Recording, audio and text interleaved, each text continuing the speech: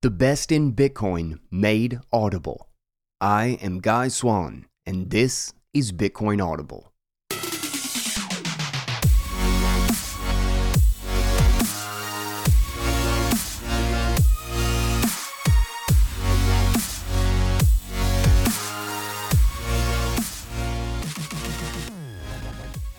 What is up, guys? Welcome back to Bitcoin Audible. I'm Guy Swan, the guy who has read more about Bitcoin than anybody else you know. And we have got ourselves a Twitter thread today.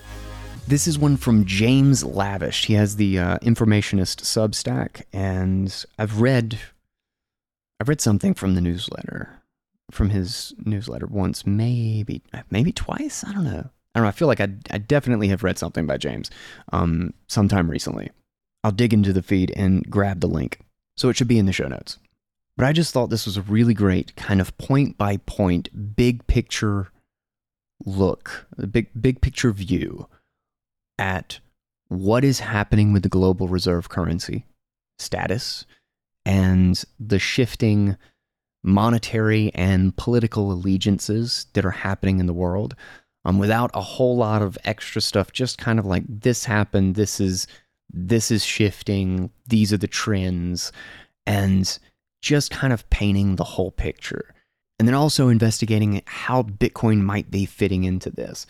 And this is just something that I think a lot about, especially as we go through, 2008 part 2, because I think we're in an environment where so much of the monetary system has been trying to shift away from dependence on the dollar, and where alternatives and infrastructure and allegiances were not set up back in 2008 because it was just assumed everything was fine and the dollar was just going to work forever. Now all of these things are in place.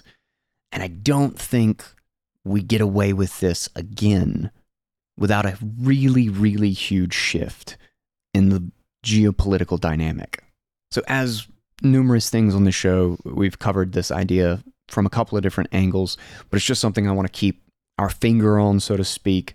And it's good to kind of reassess the small movements that have happened in between and kind of look at the big picture and see, is this still happening? Is there a clearer result that we can begin to see from this? And how is the dynamic shifting? But James didn't really give the Twitter thread itself a title, so I'm just calling it BRICS, the Dollar, and a Multipolar World. So really quick, let's thank our sponsors, and then we will jump in. A huge thank you to Fold and the Fold debit card for giving me sats back on everything in my life. I hope that you can understand the feeling of just watching the amount of sats that you have grow for paying your bills.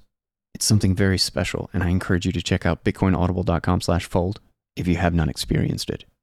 Then you're going to want to experience the comfort, the confidence of knowing that you are automatically buying Bitcoin and it is automatically going to your keys with Swan Bitcoin. Not to mention the incredible onboarding service, the endless resources on any topic and any idea or analysis around Bitcoin that you could think of. Swan is just the place to get into Bitcoin. Check them out at swanbitcoin.com/guy. That's my special link. And then lastly, you got to get yourself some hardware, some top-notch Bitcoin security devices from CoinKite. And speaking of experiences, I want you to experience NFC. I want you to experience taking a tap signer and just tapping it to your phone to sign a transaction. I don't know why I like it so much, but it just feels right. Also, a free shout out to Nunchuck Wallet, because that's the one I use with my multisig, with the 2 tap signers and the cold card. Nunchuck is a really, really great mobile wallet. No sponsorship, just wholesome recommendation. And it works really well with CoinKite products. Granted, cold card is practically integrated with all the good wallets. And you can get 9% off with code BitcoinAudible. The extremely convenient links are all right there for you in the description. And with that, let's get into today's read by James Lavish, a Twitter thread titled BRICS, the Dollar, and a Multipolar World. A thread by James Lavish. You may have heard the term BRICS recently, and how this group of countries has taken issue with the US dollar. But what exactly, or should I say who exactly, are the BRICS, and can they really topple the US dollar? Time for a US dollar thread. What is BRICS? First things first, BRICS is just an acronym for a group of countries seeking to form their own economic cooperation. A non-Western-centric bloc, you might say. These countries are currently Brazil, Russia, India, China, and South Africa. BRICS. The term BRIC was originally coined by Goldman Sachs economist Jim O'Neill in 2001, and when South Africa joined in 2010, it became BRICS. See, BRICS wants to break away from the need to hold and transact in USD. They're looking to do this for various reasons, but two are clear. One, by continuing to use US dollars as the primary medium of exchange, these countries continue to feed the US economic engine at the expense of their own economic growth. Two, needing US dollars for transactions forces these countries to hold reserves of US dollars and US treasuries as reserve assets. And there are two reasons they want to opt out of US treasuries. One, when the US sanctioned Russia last year, freezing their US treasuries and shutting them out from SWIFT, the worldwide money transfer system, the US demonstrated authoritarian control over any US dollar asset held in foreign treasuries. And two, the US Treasury has repeatedly printed US dollar to buy its own debt during times of crisis, and this has expanded the money supply and induced perpetual inflation. Hence, the US dollar is worth less every single year, and anyone holding US Treasuries or US dollars loses purchasing power. Pretty good reasons to opt out of the US dollar, actually. Instead, the BRICS alliance would like to either agree to transact in their own currencies or adopt a European-style model, where one currency, like the Chinese yuan, is the primary medium of exchange between all of them. And so now, we are hearing increased rumblings like this. Financial Times tweet, Brazil's Lula calls for end to dollar trade dominance. The leftist president lends his voice to Beijing's efforts to boost renminbi's role in global commerce. But how exactly can BRICS accomplish this? Simple, really. They all migrate away from holding US treasuries and turn to other assets, like each other's currencies, gold or Bitcoin, and begin convincing others to do the same. Evidence of this already occurring came recently when the United Arab Emirates, the UAE, settled a large LNG or natural gas trade with China, which was done in, wait for it, Chinese yuan. Well, sounds ominous for the US dollar when also considering the chart below. The GDP of BRICS countries recently surpassed the total GDP of the G7 countries. Uh-oh.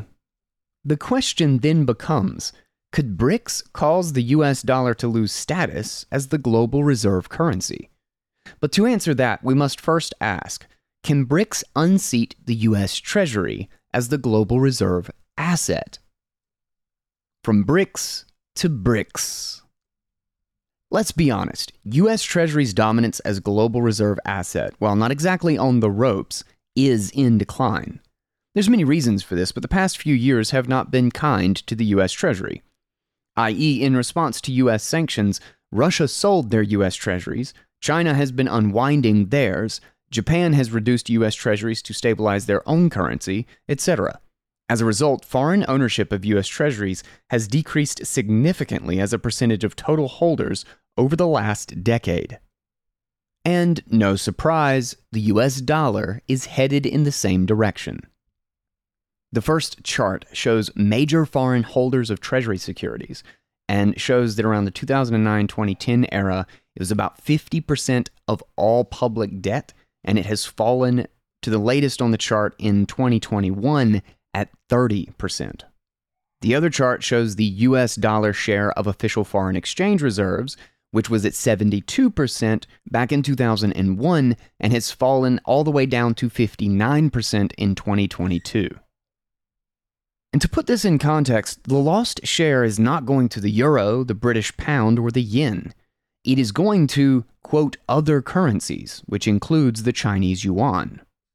First, let's be clear. Take another peek at the above chart. The currency composition of global foreign exchange reserves by percentage: 59% is the US dollar, 21% is the euro, 10% is other, 6% is the yen, and 5% is the British pound. There are hundreds of currencies in the world, and the US dollar is still by far the dominant medium of exchange. Nothing is even close. But this very dominance is causing certain countries to seek a way to be less dependent on the US dollar and the US Treasury, to extract themselves from the whims and needs of a central bank that lives a world away from their own economy, yet still finds a way to dominate it. And so, as more countries seek to escape the US grip, we find other countries applying for membership to the BRICS alliance. The two most recent inquiries came from Iran and Saudi Arabia. Iran is no surprise. But wait, you say the same Saudi Arabia that agreed to settle virtually all their oil trades in US dollars since we left the gold standard in the early 70s? Yes, one and the same. The resulting cooperative would be dubbed BRICS, B-R-I-I-C-S-S. Problem is, they have no single currency they can all rely on, read trust, for denominating an asset in, i.e. a U.S. Treasury. And unlike the U.S. Treasury, a mega yacht with a leaky hull, they must find a way to denominate in something they can all transact in that will also hold its value. The obvious and overwhelmingly popular choice today? You got it. Gold. And Bitcoin? Let's look at what's recently happening there next. BRICS Plus and the prisoner's dilemma. Lo and behold, it seems Russia, China, India, and Turkey have been buying gold like it's the most important asset to have in their reserves. More important than the U.S. Treasury, in fact. The result? And here he shows a 30-year chart of the net purchases or sales of gold by central banks. And what throughout the 90s and early 2000s had been net sales turned to net purchases in 2009, with an overwhelming spike of net purchases at the end of the chart in 2022. Good Lord, that is more gold buying than we have seen since the 1960s. I mean, central banks had been net sellers of gold throughout all the 1990s and early 2000s. Of course, the WEF sugarcoats reality here, reasoning that central banks have been using gold to balance reserves and diversify portfolios. But let's look at what really happened. It's clear that this reversal in sentiment occurred right after the Great Financial Crisis. You know, that little global financial meltdown event that required central banks to step in and rescue companies? Rescue banks? Translated, they printed metric shit tons of their respective currencies and flooded markets with them to ensure the charade, the whole cynical clown show, continues. Remember, printing money equals debasement, and debasement equals the loss of purchasing power. To protect against this loss of purchasing power, central banks have been buying, loading up, on gold. It's entirely possible that these countries and others have been also loading up on or eyeing the possibility of using Bitcoin for an additional reserve asset and or medium of exchange. After all, it's easier to exchange and cheaper to move than gold. It's instantly verifiable for audit purposes, and most importantly, it cannot be frozen or seized. Seems like a natural progression, actually. And if you have been watching the hash rate of Bitcoin, you've noticed that it has exploded this past year. Translated for Bitcoin beginners, more computers are being plugged in to mine Bitcoin. It's pure speculation that the majority of these Bitcoin miners are coming from China. I know, they banned mining last year.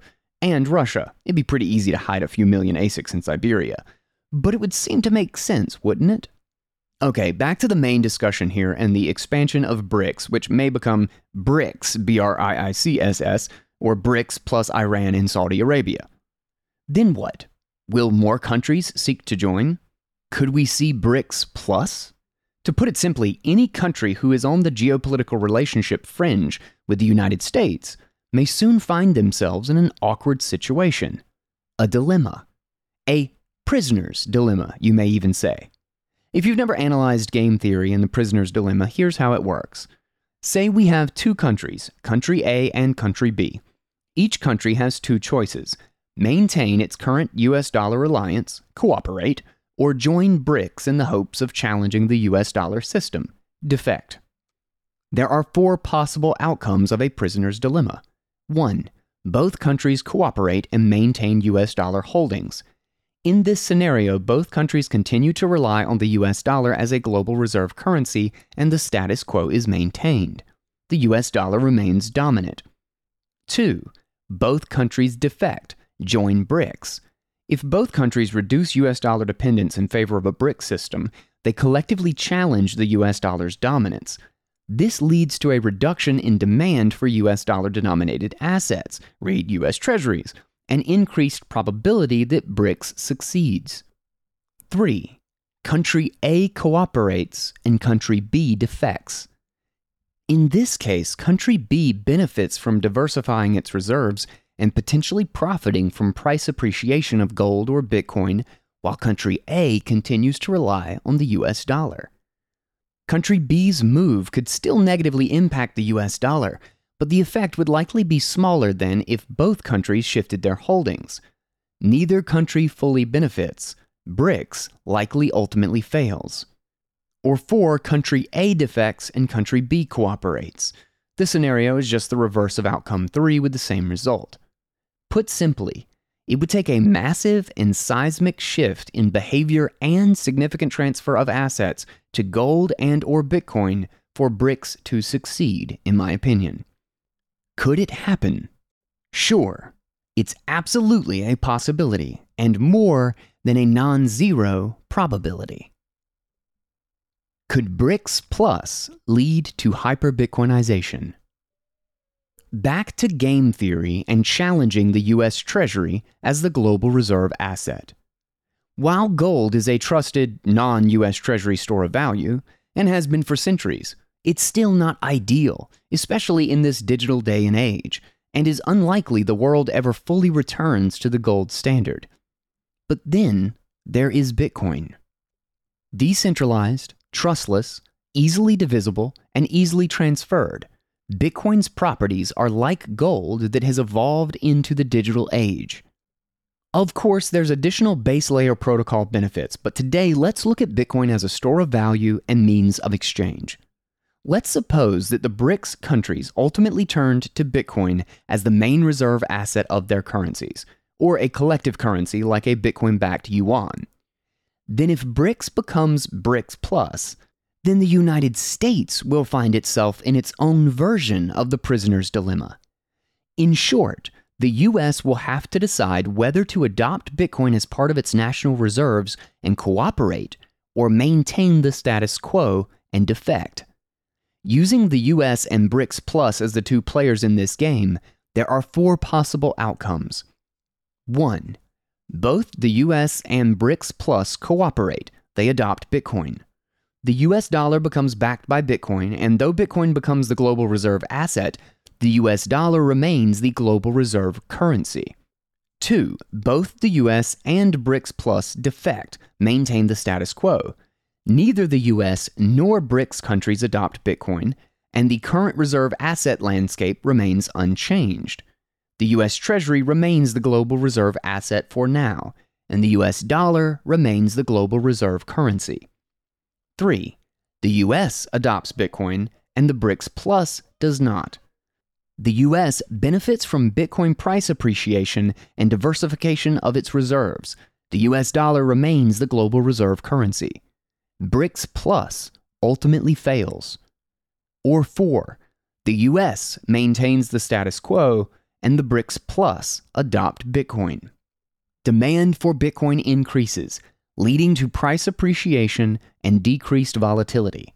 This results in a weakened US dollar and reduced demand for US Treasuries, especially as more and larger energy purchases are settled in Bitcoin. The US dollar risks losing its dominance as the global reserve currency.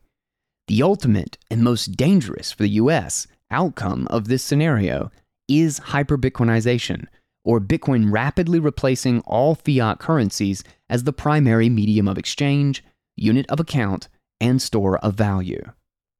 So, from the US perspective, the danger of not adopting Bitcoin is most evident in scenario 4. This is the only scenario where the US dollar is most at risk of being toppled as global reserve currency and hyper-Bitcoinization occurs. Do I think this will happen? I do believe it is an eventuality, but I also believe this is a long way off. I mean, decades and decades. Do I think the expansion of BRICS and that cooperative expanding will cause this eventuality? Will BRICS be the so-called trigger? Put simply, no. I believe the countries that make up BRICS are too unstable themselves individually to form a strong enough partnership with enough trust to threaten the US hegemony, at least for the foreseeable future. And I believe the US government and officials believe the very same. They are not worried about BRICS toppling the US Treasury, and they are not concerned with hyper-Bitcoinization. Yet. And so I maintain that the most likely scenario, which is also far off in the future, is that Bitcoin becomes the ultimate global store of value, and the US dollar remains the global medium of exchange. Buy and sell in US dollars, save in Bitcoin. But that's me and my point of view, and that's why I maintain and continue to add to my position of Bitcoin as a long-term holding. And when I say long-term, I mean forever. This thread is a summary of a recent informationist newsletter. There's a free version you can check out here with a link included. And that wraps up the thread from James Lavish, and he has got a link to his Substack. If you want to check it out, that will be in the show notes as well. So you'll see it right there in the description. Really quick, let's hit our sponsor, and then I want a guy's take on this piece.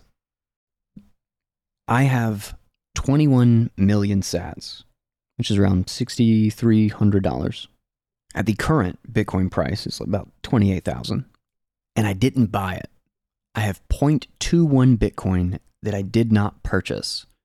I got it in sats back on a debit card from just buying groceries, paying my bills, paying the utilities, paying off credit cards through the PayPal bill pay, and through using gift cards that get you 2, 3, 7% back at some services like Amazon, DoorDash, Instacart, Uber. If you're traveling, you're going to the Bitcoin 2023, get 10% off with code Bitcoin Audible, by the way. You can get airline tickets and Uber all wherever you're going and use gift cards with the Fold card and get 3% of whatever you're spending back in Bitcoin. Seriously, if you have to use fiat, get paid sats to do it. Go to bitcoinaudible.com/fold. That is my link, and it helps out the show. If you aren't doing this, if you're not using the Fold card or the gift cards or the app, just getting a daily spin, you're missing a really serious low-hanging fruit on stacking a ton of sats. So here's the most important thing, is I think it's easy to get lost in the look at how big this is versus this, and just seeing how tied in one thing is versus another. Because if you look at just the US, if you look at the chart without any context or without any history, and you see that the dollar is 59% of global reserves and global trade, then it appears as if there is no competitor, that there's essentially nothing to be done about it. And I think it's easy to get lost in that. I think the arrogance of the United States political environment and the political class is based on that simple fact. Looking at that out of context, or just looking at that flatly as this is my power, and so that they can do unbelievably irresponsible and stupid things from a financial standpoint and from a monetary standpoint that is literally screwing other countries, that is just siphoning off trillions of dollars worth of resources out of those countries and funneling it back into the United States.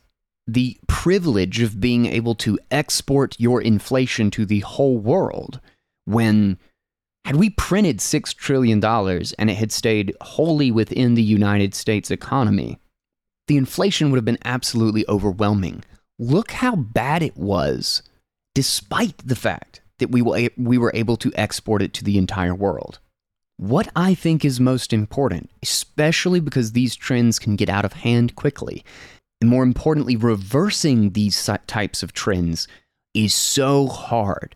It's like when an avalanche starts to move and thinking that you're going to be able to stop it and push it back up the mountain. The amount of adjustment, the amount of changing of behavior and mentality about these things, and how much the political class has to actually be even entertain the idea of being responsible or being restrained in the power that they execute against both the people of the United States and internationally. It has to change so much so quickly to reverse this trend that if we just look at the trajectory, the US dollar is not looking pretty. And it just doesn't matter how big you are if every single year you are smaller. And in doing that, you abuse all of the positions simply because you're still the big dog. You keep abusing your situation and abusing the power and control that it enables by owning essentially the world monetary infrastructure, which is exactly what sows the distrust and makes everybody so afraid of constantly being tied to that system, when that system is used as a weapon instead of a means to facilitate trade globally and safely. Then thinking that will keep it, that the control and the actual execution of the abuse of the system will keep it the center of global trade, is so profoundly arrogant and stupid. And yet, that is exactly what we are doing. In fact, we are doubling down on exactly that. And then at the exact same time, they are having to do two conflicting policies, two conflicting actions at the exact same time. We're having to bail out all the banks and bail out all of the depositors and pretend we're just printing trillions and trillions of dollars, while at the same time raising interest rates to try to put pressure to keep people tied to their dollar-denominated debts. And that, I think, is really one of the big problems, is that the debt is actually trapping people. Because if you owe $1 million and you owe it at, 5% interest, well, then no matter what you do, you are a demand for the dollar, because you need 5%, you need $50,000 every single year just to maintain that debt. And you need even more if you ever intend to pay off that debt. And so when the global monetary system has just incredible amounts of debt that nobody can actually afford because it was manipulated to lower interest rates so that everyone went into debt that they specifically could not afford. It was just pushed well below any sort of sense of balance. And so you have this massive ballooning in debt. Well, now everybody is dependent on this. Everybody is tied to the US dollar system, doubly so, because all of their debt is denominated in dollars, and they never actually could afford it. Nobody could afford any of this debt. In fact, over and over again, we proved it by only paying off or switching out of the previous debt arrangement by refinancing at a lower interest rate more later on to get out of the previous cycle. It's kind of the global, international, central bank and nation state version of remortgaging your house or refinancing your house as the interest rate goes down and the price of the house goes up. It appears as if everybody's getting rich. You buy a house for $100,000 when the market actually had some degree of sense in it. And then suddenly it's worth $200,000. It's worth $300,000. And your original interest rate was like 7%, 8%, something again, somewhat reasonable in the cost of consuming a house and taking this off the market from other people, a thing that we have not yet produced. You have to pay for the time in which you have consumed something that you've never earned. And so you had 7% interest. You had an 8% interest on your mortgage. But then the mortgage rates go down. They go down to 5%. They go down to 4%. They go down to 3%. And shocker, the price of your house goes to $200,000, $300,000, $500,000. Of course, these two things are not related.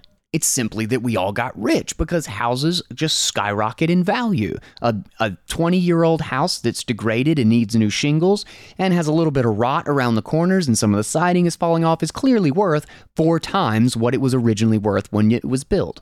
And so what do? We refinance. We got to get that lower interest rate. We got to pull some cash out. And we've been stuck in this cycle for decades of just accumulating more debt to handle the cost of our previous debts. But here's the thing. The US is broke. We are essentially defaulting on our debt. Of course, they're not openly admitting it, but that's what happens when you're just printing trillions of dollars constantly. You're simply defaulting on your money in order to prevent the facade of defaulting on the debt. So here's why I think this can actually unfold a little bit faster, maybe, than... I'm not so sure about I really enjoy... I'm a big fan of that Informationist, by the way. James Lavish's Substack is really good. But I'm not 100% sure about this multiple decades timeline. Because the problem is that not only is everybody tied into the dollar system with debt, but the U.S. government is the largest debtor. They are the ones who owe all of this debt, and they can't afford any of it. We can barely afford the interest charges, and interest rates are going up, and we're having to borrow more every year just to turn over debt that is in the process of expiring. Not to mention dealing with another larger deficit than last year, which was the same the year before, and the year before going back God knows how long. And tax revenues just came in way under what they thought it was going to be. Which means that, or at least in my thinking, the only way for the institution with the largest amount of debt out there, denominated in dollars, they also happen to have the printing presses. The U.S. government is going to pay off its debt by printing dollars. And there is essentially no other option. The situation... I think we've just become totally desensitized to the idea of thinking about government debt as a problem because government debt hasn't been a problem for a generation. But these imbalances simply play out over the course of decades, which means it makes perfect sense that we would have that perspective. It's well, it's always been that way. No, it's only been that way for 30, 40, 50 years. Now, I realize that's enough for multiple generations to just believe that this is the way the world works. But it's nothing on the broader monetary timescales. It's actually pretty short in the realm of large societal debt shifts. And there's never been a single one in history that ever defied reality, in which the debt kept growing and it didn't end in total disaster. There's just not one. There's not a single example. The debt means something real. It means that we are consuming more resources than we produce. Just think about that in your life, in your car. Just think about it. You're using up gas faster than you're putting gas in the car. What happens? The car stops. You're consuming more food in the house than you're bringing in. You run out of food. More things are falling apart on your house than you're repairing. It doesn't matter if it's a slow trend and it takes 30 years. Eventually that house is just going to be totally broken. None of these things can go on forever because axiomatically what they mean. It is as unavoidable as gravity. And yet we pretend otherwise, that you can just paper over this, that you can just cook the books, you can just screw with the accounting practices, and we can just in-run our way out of this situation. But we can't. And if the U.S. government is broke, their only option is to either become the most fiscally conservative, responsible, and restrained institution in the world in order to counteract being the worst, the polar opposite refusing to pay all the Social Security and the pensions that they can't afford because they can't afford the status quo. They can't afford no change whatsoever. But they've made promises decades and decades out, so every year it gets worse and worse and worse if they do nothing. But they just like to tack on a whole extra deficit just for fun and just make it bigger every single time. So if they're not going to cut the budget and just cut 90% of the government out so that the thing is actually sustainable and runs some sort of a surplus, and renege on every one of their promises and all of the subsidies and the special interests, payouts and contractors, if they aren't going to do that, the only thing they can do is print their way out of it, which means that the strength of, or at least in my mind, the strength of the dollar will be indirectly, arguably directly tied to the interest payment and the deficit of the US government. But as trust starts to break down, it generally accelerates, especially in a big system.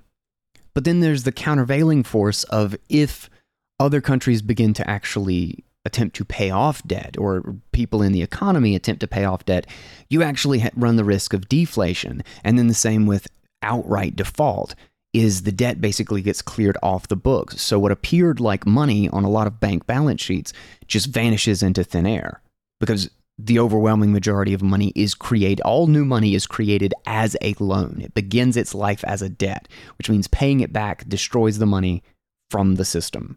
So there's going to, I just imagine we're probably going to have these like wild swings between, well, I mean, geez, what we're seeing right now, just bank collapse and really volatile inflation. But we can actually go through like really heavy deflationary spikes, or at least you could if you had a lot of banks fail and essentially their books gets wiped out. Like you actually have defaulting.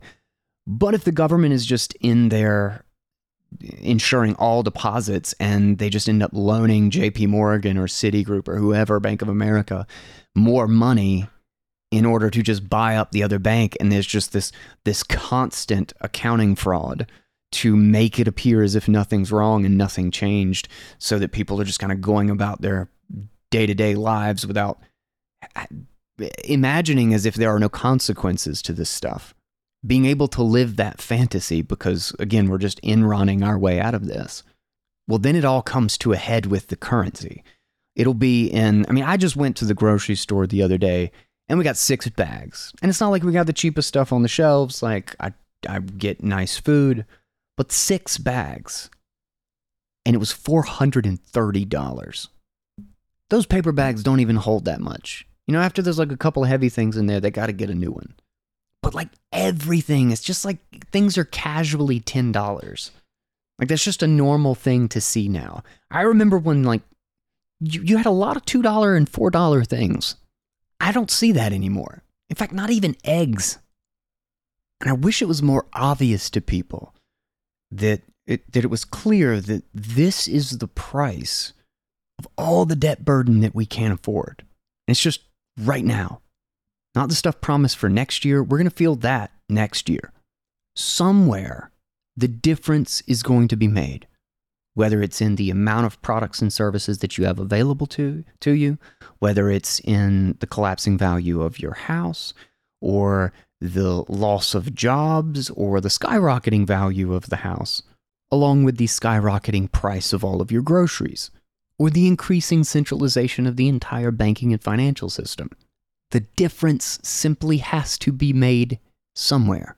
And it's no longer being dumped on foreign nations. They have stopped participating. We had done that for a really long time, and it made it very, very comfortable when you could have a whole lot of other people pay for your debts and deficits. But when we have to pay all of it, suddenly it's not so good a deal. But all the breakdown in the culture, the insane divisiveness of politics, the toxic bigness of all of these corporations that seem to be doing nothing good for society, this is the cost. Now, I think it's useful here when we're talking about like how fast the dollar or the yuan or Bitcoin or gold, how fast these things can change, is probably to just look at how fast global reserve currencies have shifted hands, and how fast they have shifted percentages. Because it's not only that a collapse in one currency can cause that shift, but also a growth in somewhere that is gaining a lot of productivity or moving into kind of a new industrial age. Like the developing world is a great example of something that is set to springboard 20 to 30 years worth of technological innovation and infrastructure adoption, and things that the West has been or had access to for a long time that essentially most of the developing world has not been able to achieve. And the speed that their situation can change as they get out from underneath the thumb of like the CFA franc system, out from under the IMF debt trap. And I think there's a lot of the small countries are really what can benefit the most, because they're used to being really small fish in a big pond. And so if they attempt to have their own national currency, then they just get smashed, because it's like having a rowboat next to the Titanic. These currencies are competing with each other, and the degree that they affect each other is directly tied to their liquidity. So when the dollar is this mountain, this absolute Titanic of liquidity and availability and everything, and its interest rate is fluctuating on multiple continents, and then you just have this like one little country, and worse, you're a developing country, which means you don't even have much liquidity in the country because the country starts out poor. Well, then just the tiniest fluctuation in dollar interest rates like literally makes or breaks your economy, because you're having to trade against that. Now, the beauty of a global independent currency, and what we've seen with Bitcoin in particular in smaller countries in Africa and in South America, the benefit is that they actually join together in their liquidity and their monetary influence. And they are opting into an open source system. So they're, without even being needing to be politically aligned in any particular way, in the sense of culture or religion or governmental organization, they can still be monetarily, they can be fiscally aligned and financially aligned by tethering themselves to Bitcoin, and they suddenly they make their own pond. They become a school of fish rather than just individual fish in a big pond. And the efforts of each individual country benefits all of the others because it's technology, because it's completely global. So they don't need the dollar rails to get from country to country. They can talk directly when they're using an open source global network. And then the feedback loop of value that goes into that, because it's being monetized. When Bitcoin rips, Bitcoin rips. It builds up this ton of pressure as the network and the technology itself expands, and its trust builds, and people look at it a second and third times. Maybe they still haven't bought it yet, but they're still just waiting for that signal. They're waiting to see its growth come back.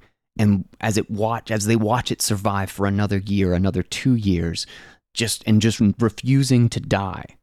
I think its persistence changes the way people think about it, and even people who have ignored it or attacked it, they entertain just a little bit easier the next year, particularly as things get scarier or the situation gets worse in another currency. They go back and they think one more time, maybe I could actually get some of this. And the feedback loop of that, of a currency that can't be exploited, in the sense that if demand increases and then you have another event or another growth phase that catches 10 times as many people's attention who saw it last time but was sure it wasn't going to last, the supply of the currency cannot increase to account for those new people. The only thing that happens is the network itself grows. The price and the value grows. And I don't want to seem naive, but that can happen very fast. If you look historically on like kind of what the time scale is for major shifts, like, doublings and halvings in the global reserve currency space.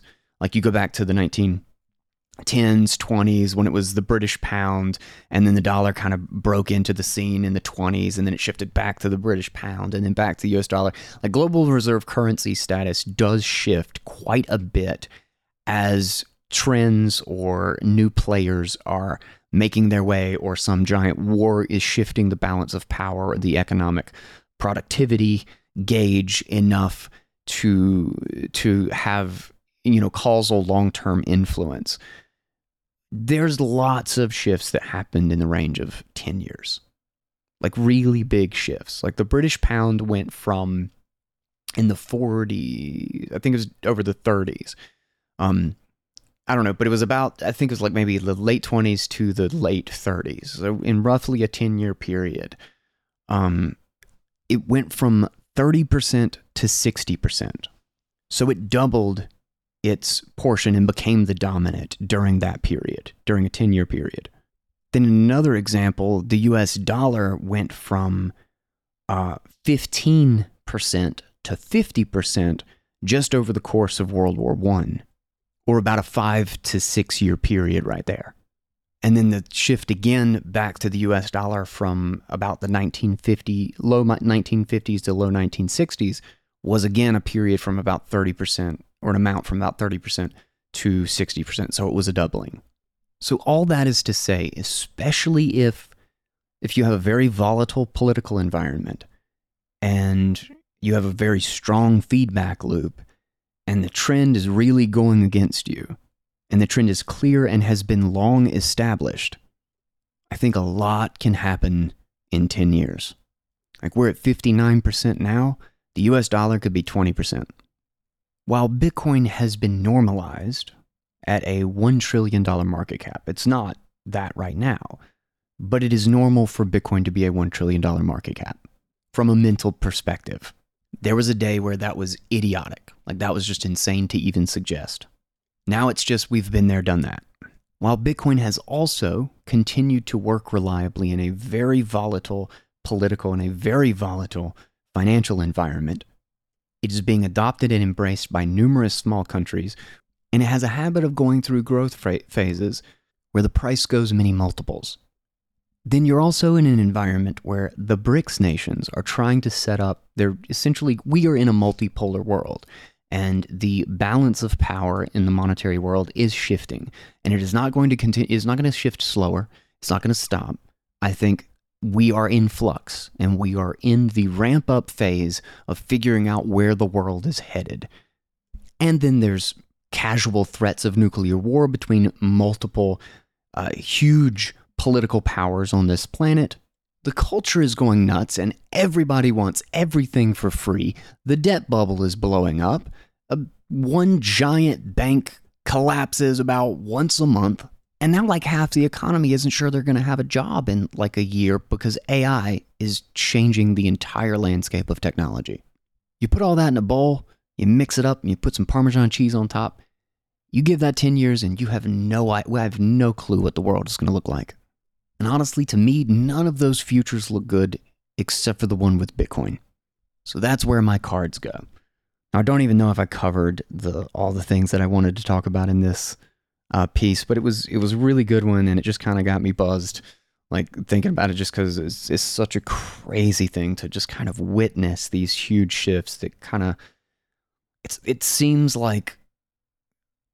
odd to be able to see it when you're living through it. Like, that seems like the exception, not the rule. Most people aren't aware of how big these huge shifts are occurring while they are living through them.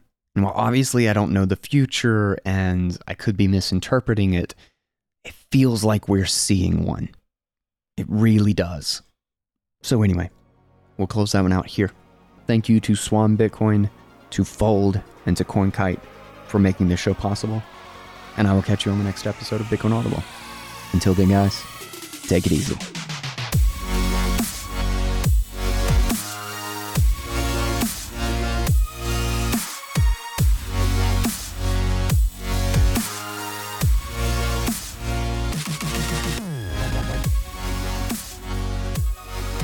Everyone thinks of changing the world, but no one thinks of changing himself. Leo Tolstoy.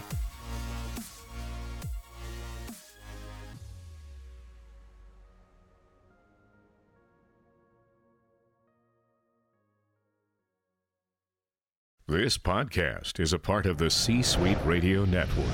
For more top business podcasts, visit c-suiteradio.com.